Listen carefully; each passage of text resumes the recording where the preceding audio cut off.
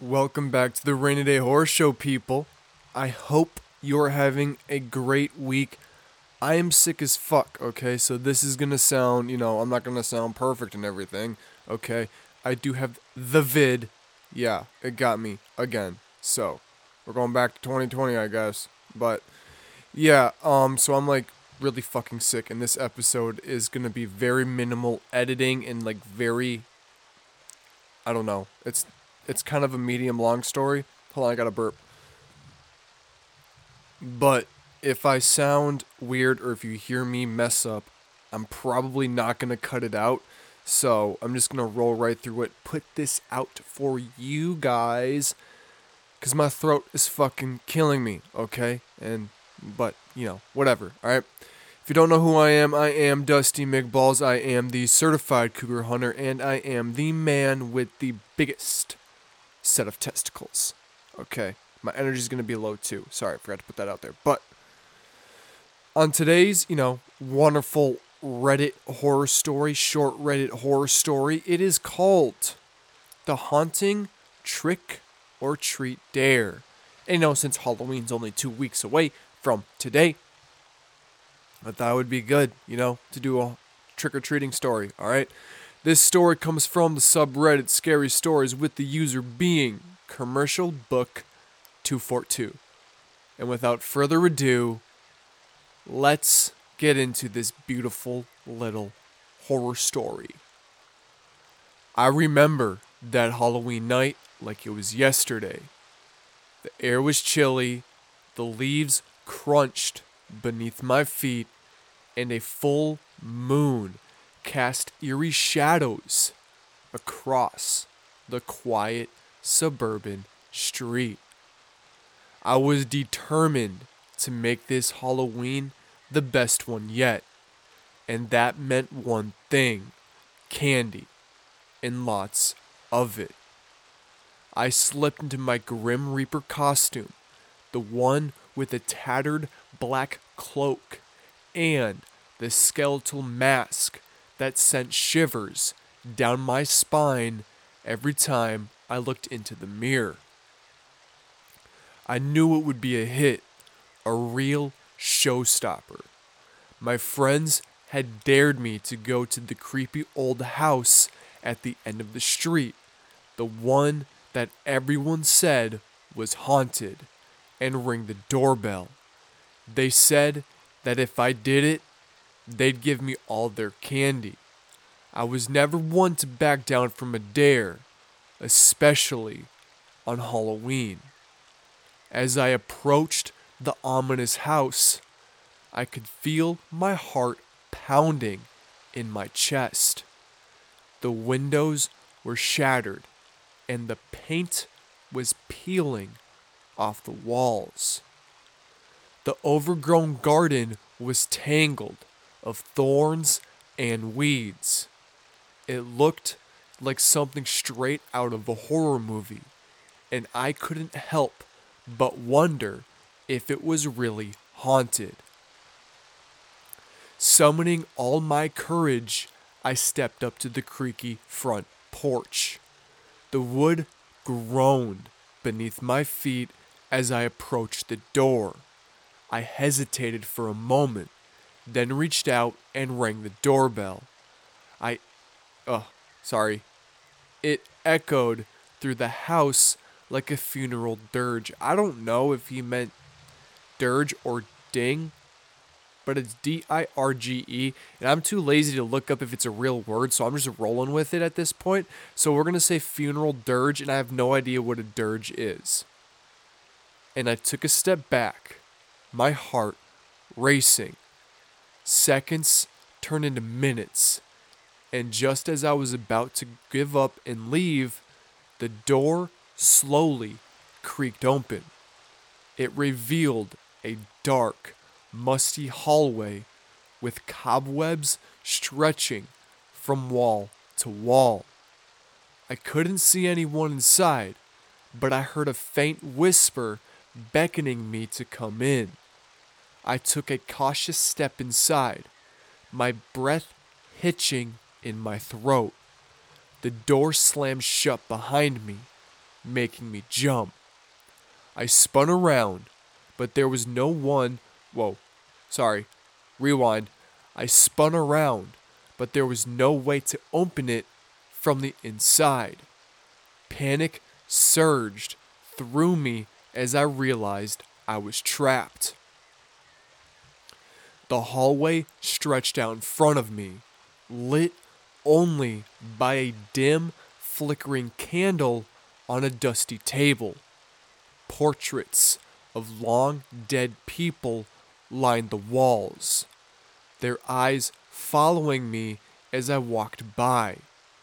The air grew colder with every step, and I could hear the faint sound of laughter echoing from somewhere deep within the house.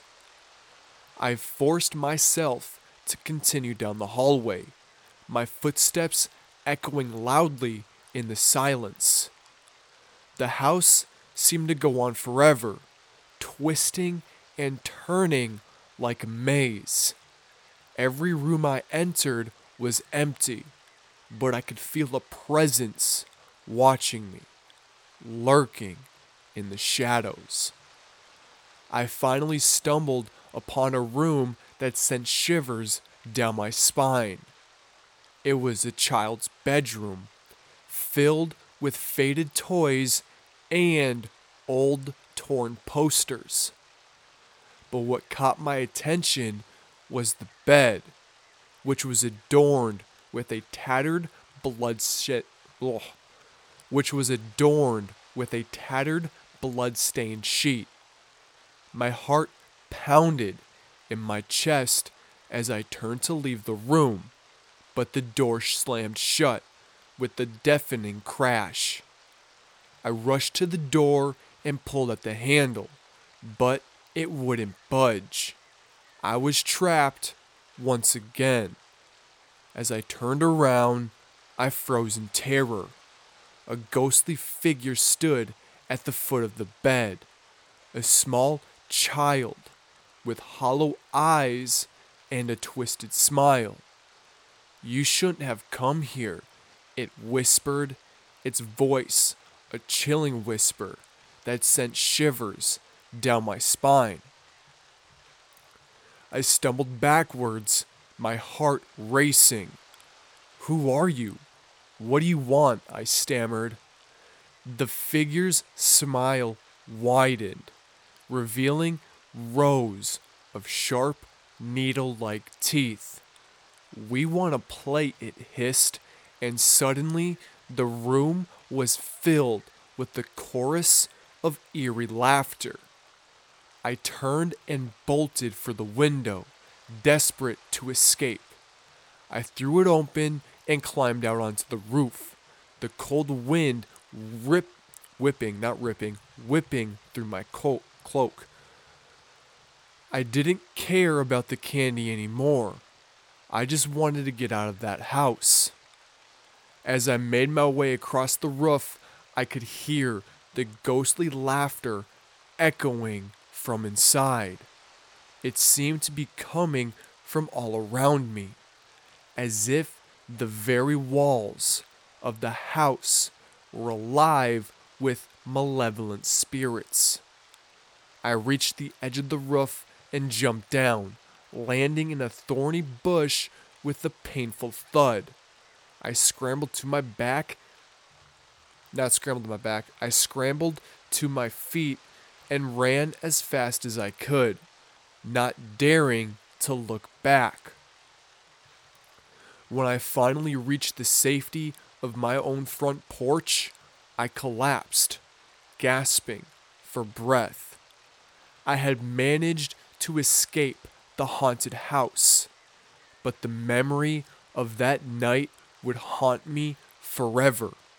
Years have passed since that Halloween night, but I still can't shake that feeling that something evil lingers in that old house. Every Halloween, as I hand out candy to trick-or-treaters, I can't help but wonder if one of them will be tempted to ring the doorbell and entered that house of horrors just as I did. I can only hope that they'll be smarter than I was and resist the dare. For I know all too well that some dares are better left unfulfilled. And that is the end of the story. That's a good story. I like that story. A little paranormal ghost story, typical shit on Halloween night. But yeah, like I said, I apologize for being sick and sounding completely disgusting right now. I haven't sniffled, but I'm mouth breathing into this microphone right now, and it's just not pleasant. So I am sorry for if it's annoying anybody. But no episode tomorrow just because, like I said, I got sick on Sunday, and I just not feeling well. So me and Gabby ended up not recording for tomorrow. But next Wednesday, I can assure you there will probably be an episode coming out, right? I'm just living life on lockdown right now. Been in my room, for the past 2 days. It's kind of nice. It's kind of nice. Don't get to do anything. And I like not doing anything. So, but other than that, I'm doing okay other than being sick. This week, this Sunday, we are doing a terrifying little needle candy, razor blade in the candy type story. True case on it, so that'll be really, really fun to do, and I hope you guys will like that one. This Thursday, we are going to do Polaroids. It's on Hulu. It's a good fucking movie. Creative, and I liked it. I liked it a lot, and I hope you guys, if you've seen it, have liked it too. It's good. It's good. What else? I don't really have anything else for you guys. If you want to follow me on Instagram, send me your own little horror shit, your own little horror story, whatever. Or your own little horror encounter, DM me, The Rainy Day Horror Show on Instagram. I'm always on there. I'm always checking. So, go ahead, DM me. But other than that, that's all I really got for you guys, okay? I'm just going to get through this illness, and then we'll be back to normal, hopefully, by this weekend, alright? So, remember, stay frosty, stay foxy, and most importantly, the most important thing on this planet, stay safe, you beautiful peacocks. I love y'all. Deuces.